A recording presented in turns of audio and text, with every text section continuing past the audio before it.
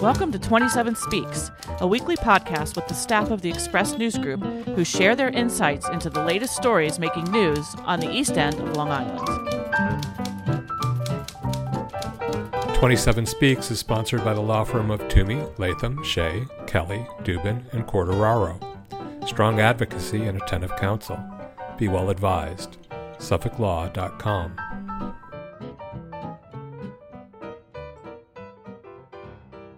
And we are recording. We are recording. Wow, it's the last podcast of the year. How about that? We made it again. So everybody doing good? Everybody home for the holidays? It's the Happy New Year section of the year. I always found New Year's really depressing. I don't know. Even when I was like a kid, just, I don't know. When I was like 9, I'm like, oh, geez, I'm going to be 10 next year. Double digits, man. It's all downhill. The time does slip past quickly, doesn't it? Yeah, that's it. I always liked New Year's Eve because, as a kid, we would have Italian sausage, which was apparently good luck at midnight. So I will always, because my life is food based, and so I would just look forward to the Italian sausage and Dick Clark. See, when I was, but when I was in high school, or actually all through my life, but high school is when I particularly remember it. We are of Germanic heritage, and my mother would, on January 1st, always cook sauerkraut and sausage. And man, that smelled really bad. If you had been out with your friends doing stuff you weren't supposed to, smelling that at like noon on January 1st was just not an inviting smell. It felt like revenge to me. See, that was New Year's Eve for us.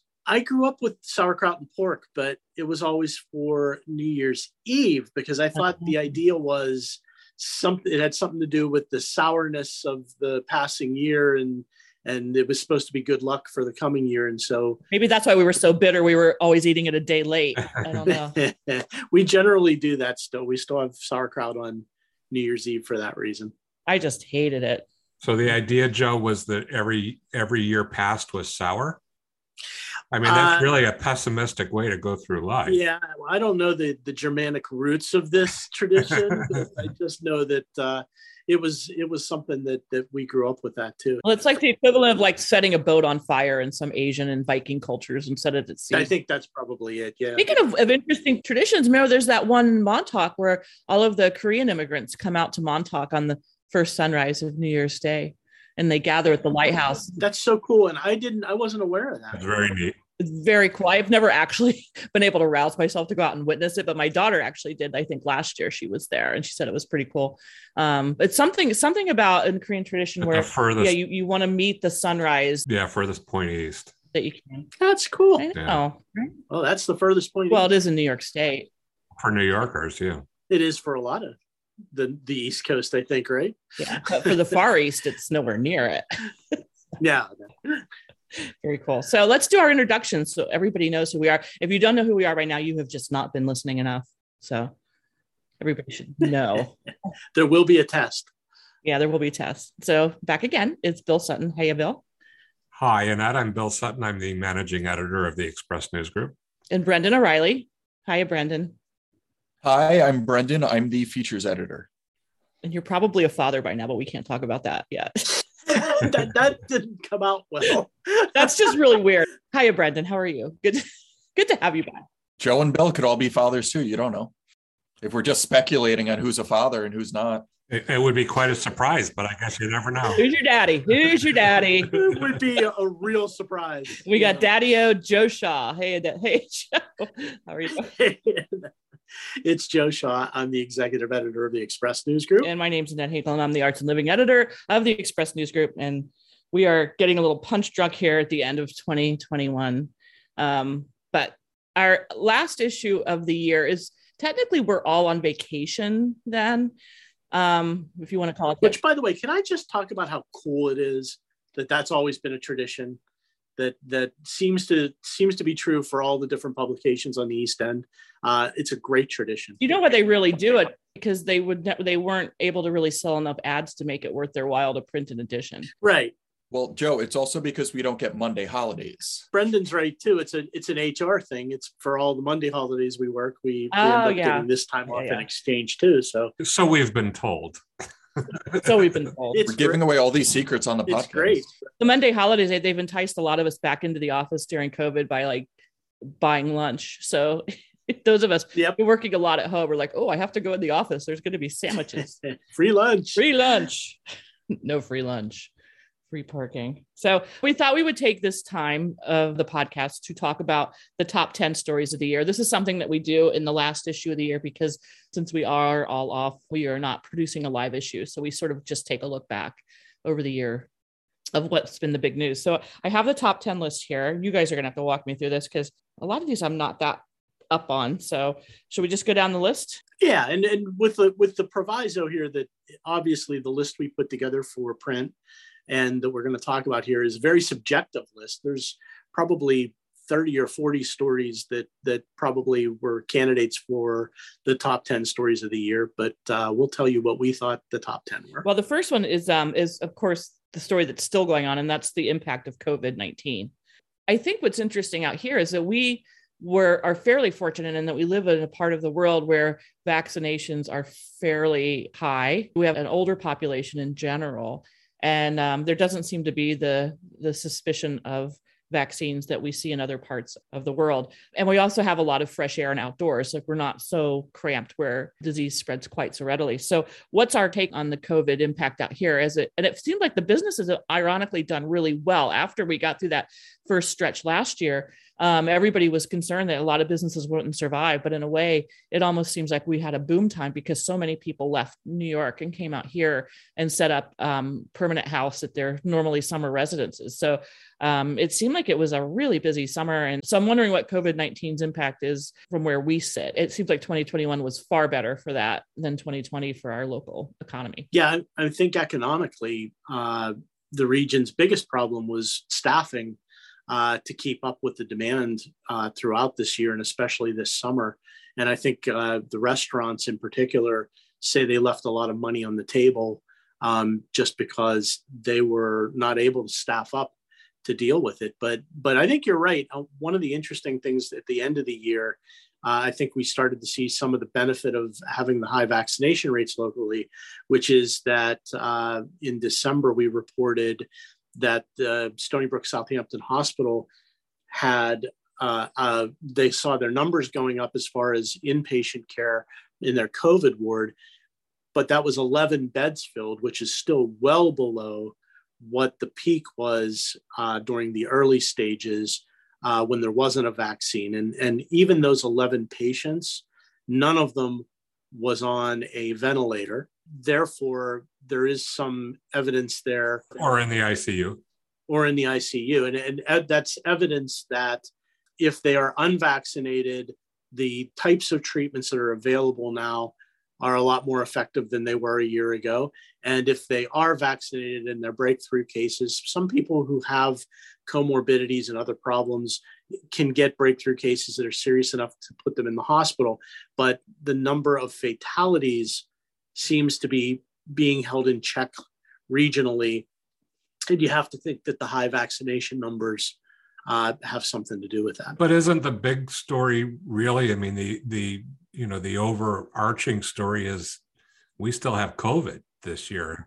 We were kind of Yes. promised or thinking or hoping anyway, at least that 2021 would have been a lot better than 2020, and of course it was certainly better. But I think, we all were looking for that light at the end of the tunnel, and I don't know that we're there yet. Well, we have Omicron on the horizon, and we also have, a lot of developing nations that still can't get their hands on a first dose of vaccine while we are all getting our boosters. So as long as, that's, I think, a worldwide inequity that really speaks to the problems. And that I think I just read this morning that the WHO is not recommending that healthy people even get a booster until the developing nations all get access to the vaccine. Yeah, they've been pretty consistent about that. Actually, they've argued that the United States really should have held off even on second doses Instead, the focus certainly should be on getting everybody a first dose. But the problem is, without mandating vaccines, which I think is maybe a step that would be a challenge to enforce, I think we're probably getting closer and closer to peak vaccination. I just think there's going to be some holdouts that you're not going to drag across the finish line on that. Well, there's also the whole idea of like in the developing nations overseas. I mean, I don't know what the issue is there with the low vaccination rates. I mean, part of it might be hesitancy among the population, but it also just might be distribution, and just that you have remote populations that there's just no way they can figure out how to get vaccine up there. I don't know exactly what the issue is. I think those are both issues. And I think, circling back to our region, I think the bottom line is COVID was top of everybody's mind for an entire calendar year again. And fortunately, we were able to get schools back teaching in person, but of course, students are all masked.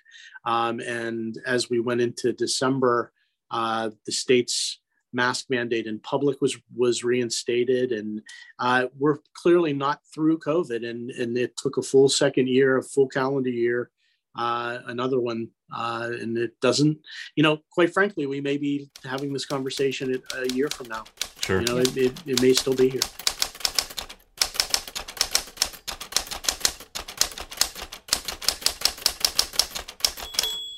Well, let's go to our next topic because we got a lot to get through. So we'll do this pretty quickly. The second thing on our list is the Shinnecock Nation and their efforts to open a casino and a hotel.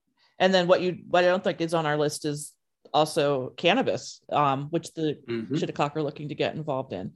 So where are we with that? The casino plan, I believe they hope to break ground in 2022. And it would be on Shinnecock territory, just outside Southampton Village, along Montauk Highway. They have a site. It's a big gaming facility that they have in mind. But it's no table games. It's actually, it's video games, video lottery, they call it, video slot machines, basically. And they have Texas Hold'em poker games, which is a slightly different animal when it comes to table games, because unlike roulette or blackjack, the house doesn't really make money on the game itself. They take what's called a rake for holding the game. They provide the dealer and all that, but they're not actually making money on the game itself. They're just providing the game. Yeah. So they'll be able to do that. So, but you're playing against each other instead of playing the house, right? Exactly. Right. You're not beating the house in a poker game in a casino. But can you just describe the rate? Because I'm fairly familiar with this, but what do? They take like 5% out of each pot, 1% out of each pot? Bill, you've done this more than I have. I don't know what the percentage is, and I'm sure that it varies by institution, but yeah, that's kind of the idea, is they just take a percentage of the pot.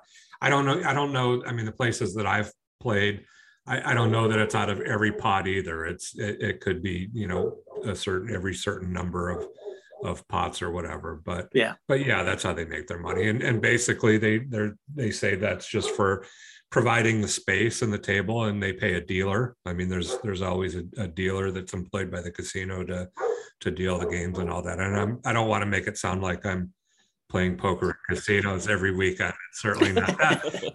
No, but you've had more experience with it than I have. Although I'm certainly curious about what we'll see at Shinnecock, because I do play poker occasionally, and that sounds like fun to me.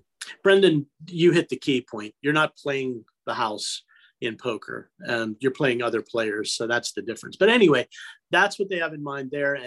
But in addition to that, they also unveiled, as you mentioned, and that they moved forward with plans for a cannabis dispensary and grow house, also on Shinnecock territory right near the casino.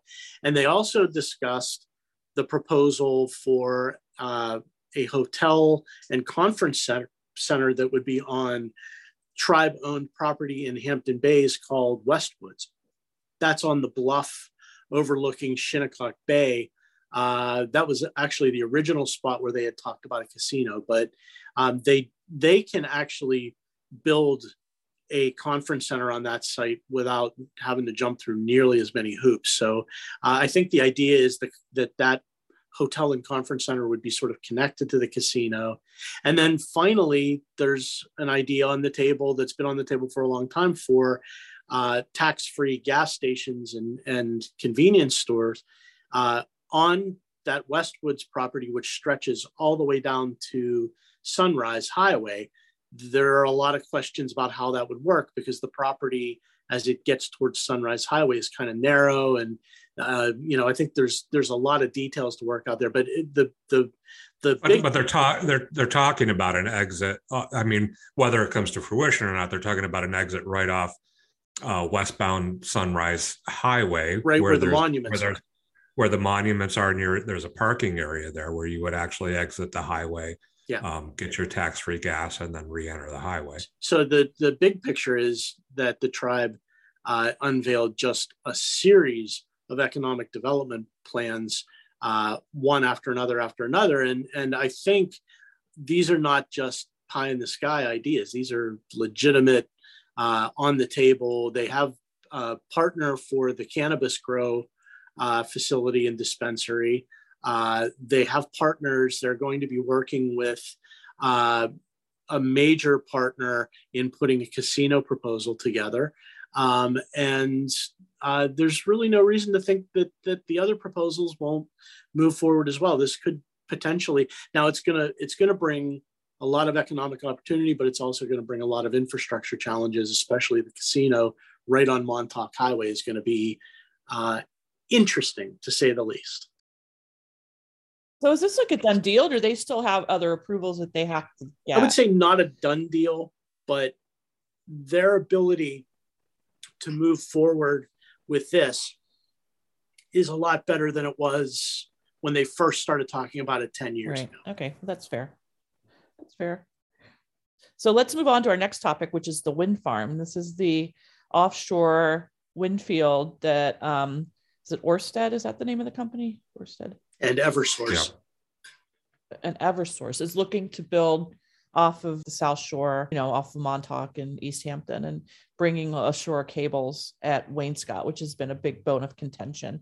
So one of the questions I have about this, and maybe you guys know this, is like, I think that when you hear wind energy, there's always this, yay, renewable energy, this will be great. But have we really figured out like what the benefits, like, are we going to all start getting free electricity if this happens? And, I just wonder, certainly not. I just think, yeah, exactly. There's the only people that really benefit the electric company. Are they the ones, was it PSEG that we have now, or, do they get all of that electricity and then they just sell it back to us? I just haven't quite figured out in my head what, is there a benefit? I'm all for renewables, but at the same time, there's a lot of suspicion. Yeah, well, certainly not all that electricity is coming to the east end of Long Island, and it goes into the grid. Mm-hmm.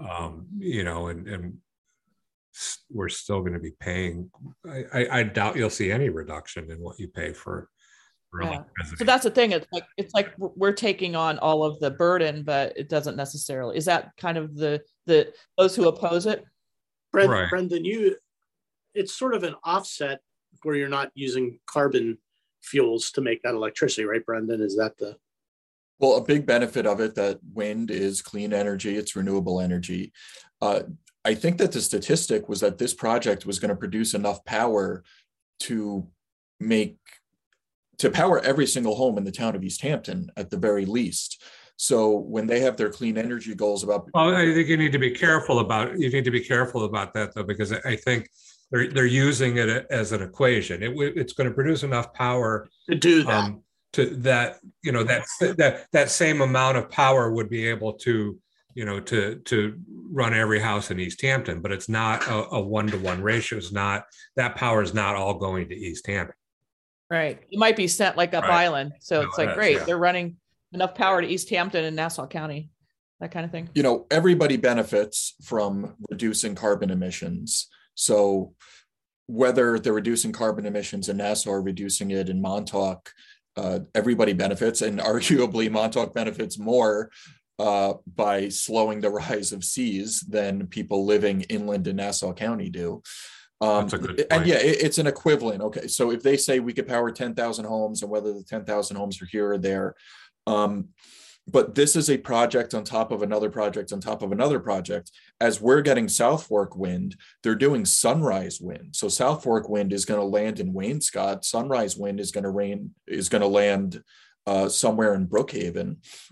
And if we can do enough of these wind projects, we'll get to the point where every single house is getting 100% of its electricity from renewables.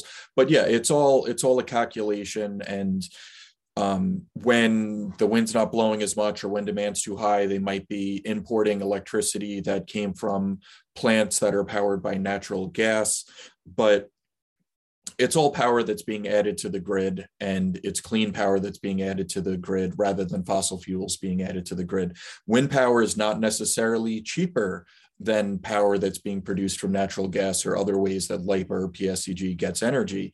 But when you look at an area like Long Island, we don't have a lot of land on Long Island where you could just drop a fossil fuel plant out in Wainscott, right? We don't have a lot of land to even do big solar farms. Solar farms don't have many places to go. They're ending up on old landfills. There was another solar farm where they were going to tear down trees to put in solar, which seemed kind of counterproductive. They're also going to put in a solar farm on the former Cousins paintball site on Long Island. So wind is a great solution. Yeah. A lot in Calverton, right? The solar stuff up there, and you're getting rid of farm fields to put in the arrays in Calverton. So what's the benefit there? Yeah, that's the benefit of offshore wind. We're not giving up any of our land, any of our trees. Yeah. Exactly.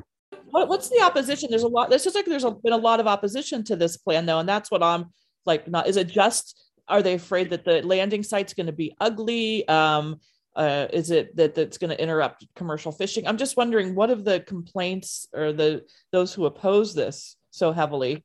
Both of them. I think it's two-pronged. I think you had the fishing, the commercial fishing industry is really concerned that the wind farm is proposed in what has been traditionally a really important fisheries area. And I think And the cable along the bottom of the ocean that runs from the wind farm, to land, that will somehow interrupt with fishing, and you have electromagnetic stuff coming off that could harm the fish. There are concerns that, and there's some debate about the science on that, but that is one of the concerns. Yeah, but I believe that they've relocated the farm. The turbines to some degree in response to feedback from the fishing community. I don't think the fishing community is happy about them still, although I think up in Block Island, we have heard that fishermen up there have actually found some new fishing sites near the turbines, that they've actually created some spawning sites and things like that. So we'll have to see. But then you mentioned also structure, which they usually like structure. Yeah, exactly. That's what happened. I believe up off of Martha's Vineyard, Nantucket. The second problem is in Wainscott, where the cable will come ashore, and the concerns there are mostly about the disruption. It's going to be to install that cable on land, on the beach. I think there's concern about property values, all the obvious things that come with that. But quite frankly, I think that the Biden administration is pushing very strongly for this project, and it's probably going to be online by 2024. And you should start to see some of the work being done in the new year, I would think. Yeah, I think it's scheduled to dig up the beach in Wainscott this spring or summer. Yeah. It's gonna happen quickly. All right, they'll move fast once they can. They'll start to move quickly. Stay tuned for that. Local support comes from the law firm of Toomey, Latham, Shea, Kelly, Dubin, and Quartararo. In these trying times, working full-time for their clients and the public interest, providing strong advocacy and attentive counsel. Be well advised. SuffolkLaw.com.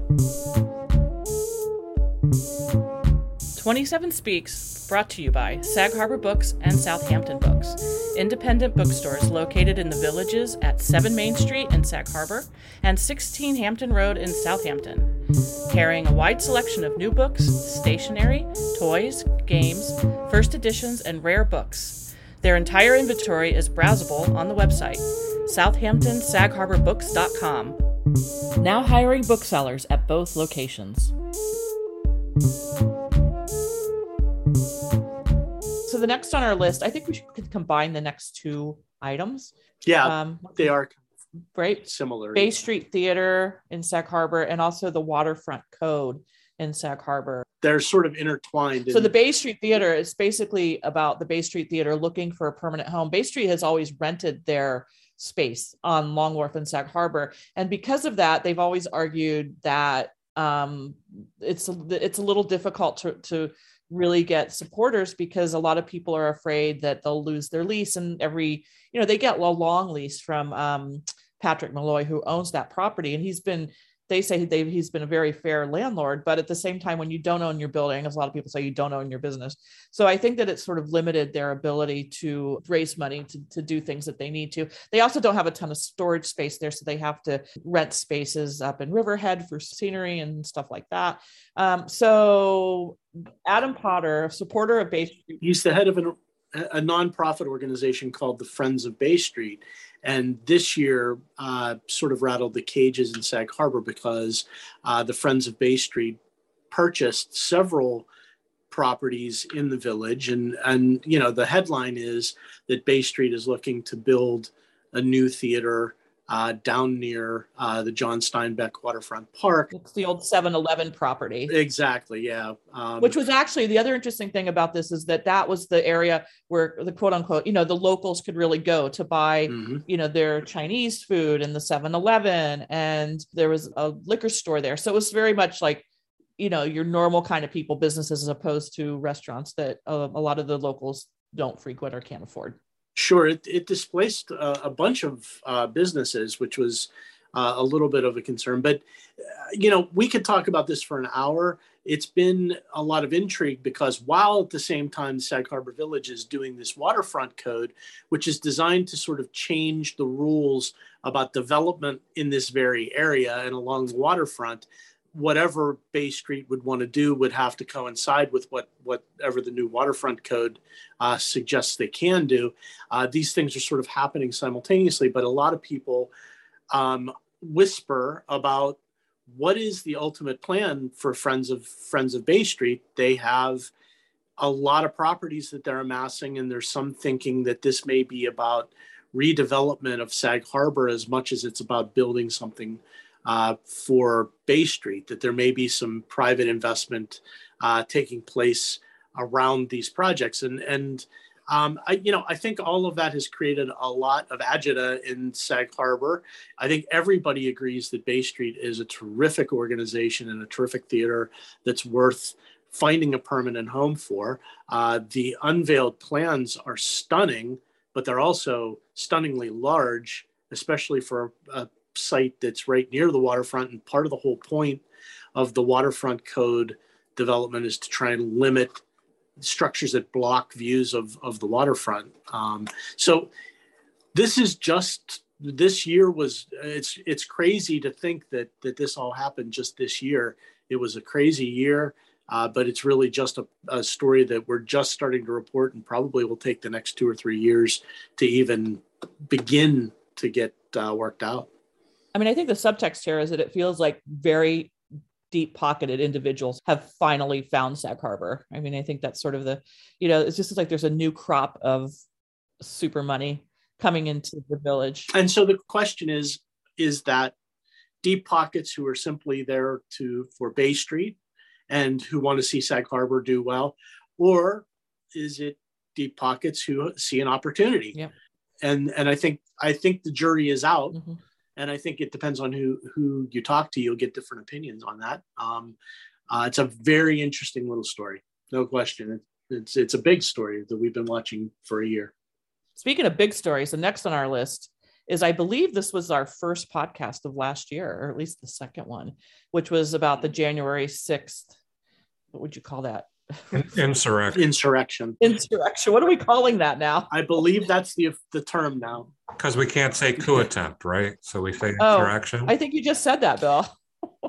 So the next on our list for the big stories of the year is our own Lee Zeldin, our Congressman Lee Zeldin, on January 6th. That felt like a pretty scary way to start last year. I'm going to let Brendan have the floor because I just tip my hat to him because last January, I think he did a real public service by going through the congressman's speech on January 6th, which was given just a couple of hours after the violence that took place at the Capitol, and broke it down as far as, the content. So I'll let him take the floor. So after this speech was delivered by Representative Lee Zeldin, who represents NY01 Congressional District, that's the east end of Long Island. It's much of Western Suffolk, though not all of Suffolk County. I was tasked with taking his speech and going through it point by point to see, where is he correct? Where is he incorrect? Is what he's saying make sense or does it not make sense? And what I found was, really breaking this down sentence by sentence, was there were times where he was saying things that were counterfactual. There were other times where he would say something where, sure, those few words he said was true, but he's making an argument where he's leaving out all of the context that would undermine his argument. He called courts and election officials and an array of people rogue. He said there was rogue courts, rogue secretaries of state. But when you actually go through and you see, well, what commission made this decision? What judge made this decision? Oh, it wasn't actually some rogue person. It was a Republican appointed judge who was a lifelong Republican who made that decision. It was a Republican controlled election commission that voted, 4-1 against what Lee Zeldin would have liked. So he was part of this group of representatives that wanted to reject Arizona's and Pennsylvania's electoral ballots for President-elect Joe Biden. In his argument, he also raised concern about how Georgia and Wisconsin administered their elections. And when I went through this, I just kept finding examples of how, as much as he wanted to blame the Democrats or blame the media or say, you're not acknowledging that there was evidence-filled issues, what he wasn't acknowledging was the evidence that was contrary to the point he was trying to make. So, the whole point of this was to say that Donald Trump should have had more electoral votes than he did, and he should have won more states than he did. But his grievances were not things that were strange. There were grievances like a court extended the deadline to register to vote. Okay, they extended the deadline to register to vote in a certain state. 35,000 more people registered, but guess what? More Republicans registered to vote than Democrats registered to vote. And it happened in a pandemic. This was right. Some of these measures were in response to a pandemic. And these things happen all the time. They happen in response to hurricanes. So it's not odd for a judge to say, you have more time to register to vote. You have more time to send your ballot in, as it might be, right? These things are common. It's not something that we've never done before, and it just started with the pandemic. There is precedent for this. And for him to say that somehow stacked the deck for Biden, well, it really didn't. You literally had more Republicans registering to vote in that time window than Democrats. So if anything, it helped Donald Trump out.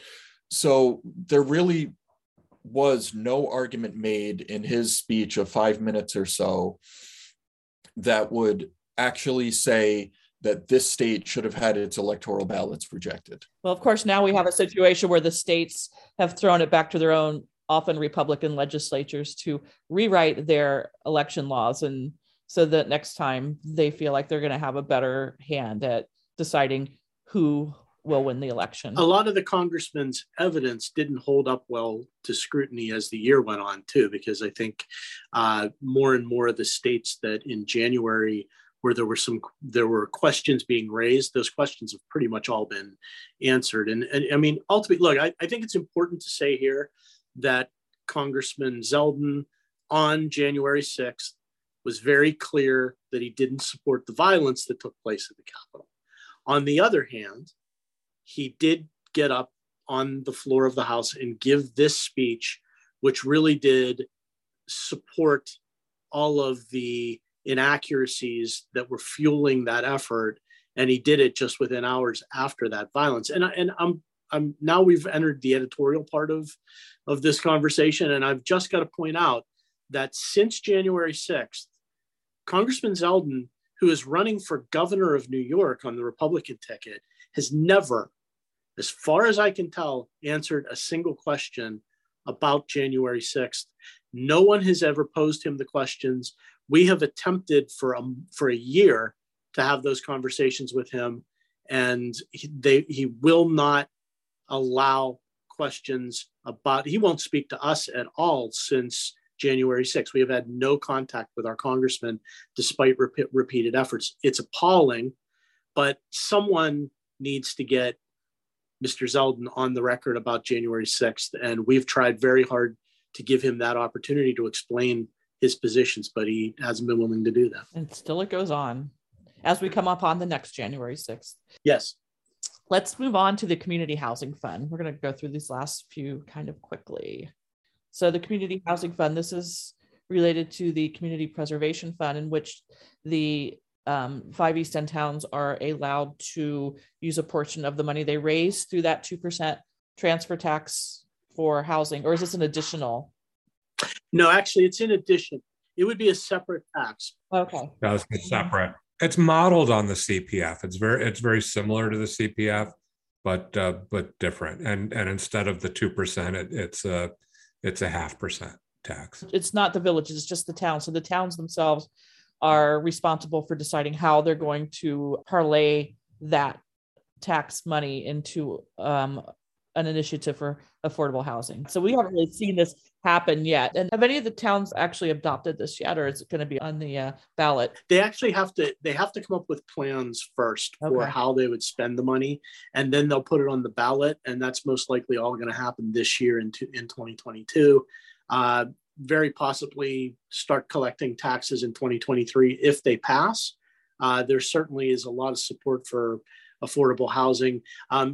Assemblyman Fred Thiel, you gotta point out this was a 20-year fight for him, and he stuck to his guns and finally got this in place. Governor Hochul signed the bill, and the interesting part of all of this is that if the towns do approve this, they can spend it in a lot of different ways. And that, not having the money to do anything about affordable housing has been a big part of the stumbling block. So, but they'll have to, each of the towns is going to have to approve this in a referendum this year, most likely coming up. So it's still going to take a couple of years before we start seeing any money going to this problem. Right. It could be as soon as 2023 if it's approved in 2022. And it could mean, Jay Schneiderman has said it's $15 million a year, most likely in Southampton town. And if you look at the CPF, what a lot of the towns did with the CPF is they borrowed money with, on anticipated future revenue from CPF. So you could see potentially the same thing with affordable housing. If there's a plan and a project that they want to put in place, or not as a project, but different funding, then they could take loans out over money they expect to earn over the next 20 years through this program. And rather than the building of new developments, this could actually be helping people get down payments for houses that exist. Right. So just when you say affordable housing, it doesn't mean like a housing block of affordable apartments. They could parlay it into any number of different efforts. And one of the most logical might be helping people get down payments on housing stock that's already existing, since we're so limited on where we can build new things and the expense of building stuff out there. Sure. And improving accessory structures as well could be part of that plan, that, little things that you can do to spread the housing around, different neighborhoods. All right. Next on our list, the East Hampton Airport debate. That goes on and on and on. Oh boy. Yeah, we aren't going to talk about that for very long because, again, we could get bogged down and talk about it for half an hour. The key thing is that this year, the town's connection with the Federal Aviation Administration changed in a way that opens up new opportunities for what the town can do with the airport. They range from closing the airport permanently, which there is a group of people out there who are lobbying very hard for the town to do that. They would have the option of doing that, to closing it temporarily and reopening it under different circumstances so that they could maybe further limit, they could put curfews in place and things that they couldn't do under the old connection with the FAA at the airport. They could just sort of revamp it in a new way if they closed the airport temporarily and then reopened it under a new structure. Or they could leave it the way it is and just try to keep working with pilots and other groups to try and address the noise concerns, primarily coming from helicopter traffic. So yeah, that's the big thing, is the helicopter services. I think that's what a lot of people, even if the airport stays open, they would like to see services like Blade, these kind of like the Uber of the helicopter world, where you buy a seat on a helicopter, quote unquote, affordably, like a $600 or whatever they charge, which is a lot cheaper than buying your own Learjet, I've heard.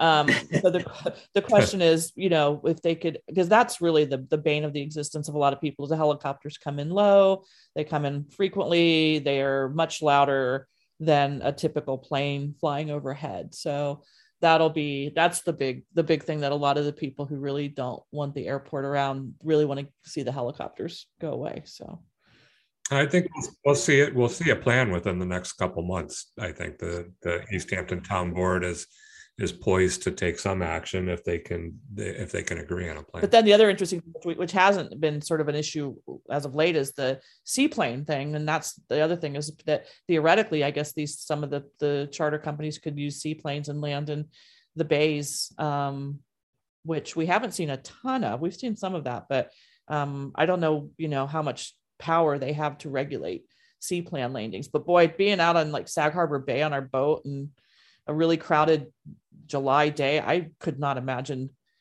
avoiding a plane coming in for a landing. But the question is how you get people from the plane to the shore and the dock, and all that, and would people be eager to do that?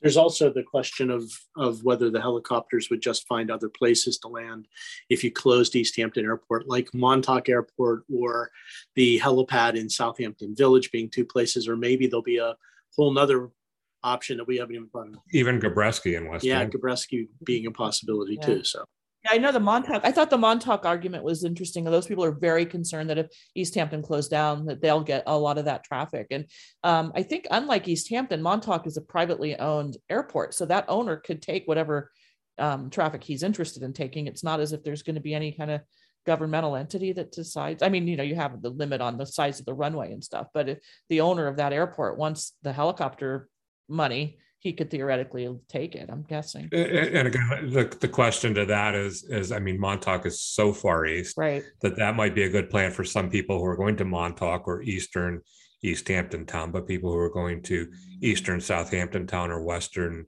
East Hampton Town, do they want to fly a helicopter into Montauk and then drive back? Well, they could always go to Sag Harbor Airport, like it said in, was it the Vanity Fair story? Is that where it was? Yeah, Sag Harbor Airport. I don't know where they find these people to write these stories, but maybe they know something we don't. Maybe there's an airport there that we're not aware of. So fly Sag Harbor. It's going to be an airport / theater in Sag Harbor. Right on the top. It'll be flat roofed landing. The big takeaway was this was a big year for the airport. Conversation's been going on for 15 years. But in a variety of ways. But this was a really kind of a crucial year for that conversation to evolve a little bit. Great. All right. So on to our next topic. Sag Harbor Cinema reopens after the devastating fire of December 2016. 5 years ago. How did that happen? Wow. Yeah, I know.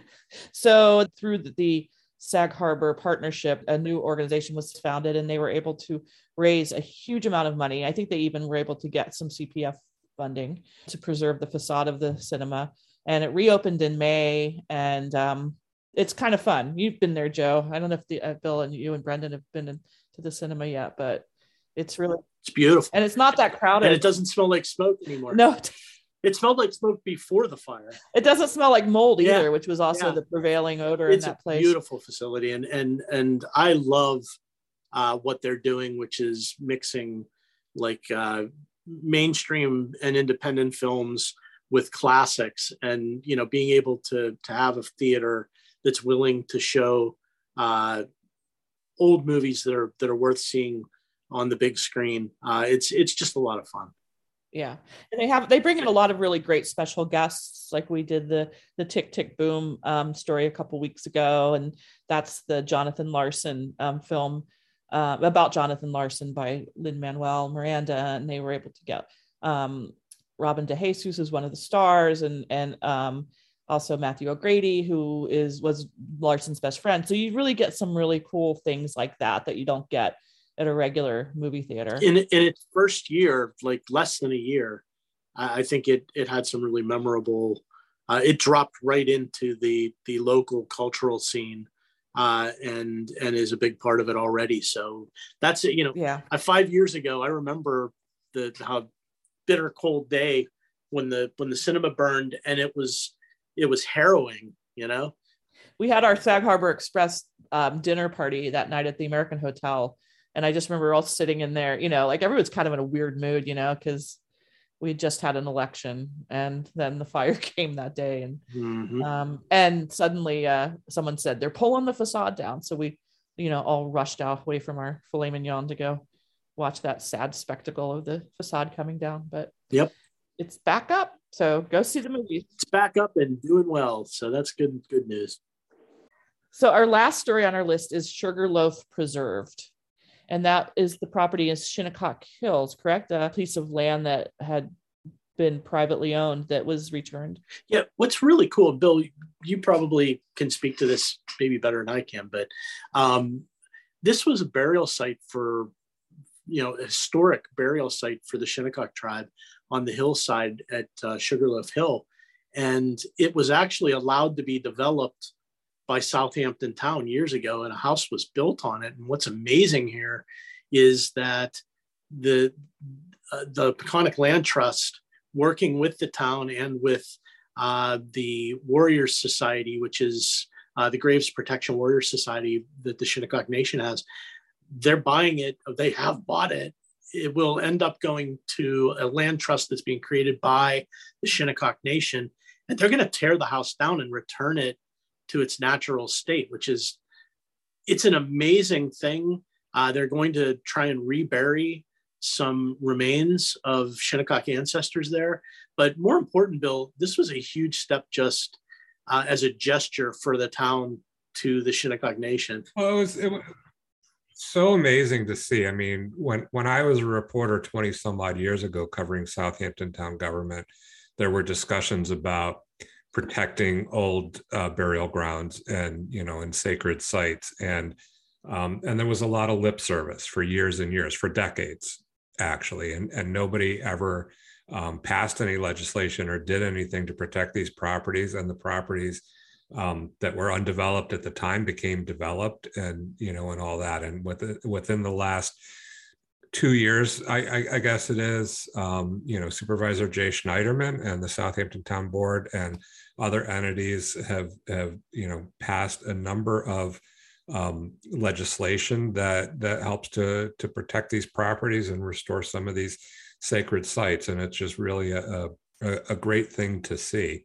And I think it goes along with our earlier discussion about, the casino and the whole plans and hotel and all that. And it's just, there's a great leadership in a Shinnecock right now that are helping to push these things through. Truly a good thing. Well, there you go.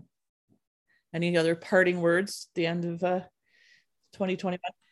Only that I got to tell you, there were easily 15 more. We sort of compiled a list of top 25 stories, and there were 15 other stories that very easily could have been argued for the top 10, and there were probably another 12 that you could argue could be in the mix as well. So it was a busy year. A lot happened this year, and it was a pleasure and a privilege to report on it. That's all good news for us. I mean, kept us busy. That's for sure. Yeah, it did. We head into 2022 ready to do it all again. Absolutely. We aim to serve. All right, everybody. Be careful out there. Happy New Year. Happy New Year. Happy New Year. Happy New Year, everybody. We're done.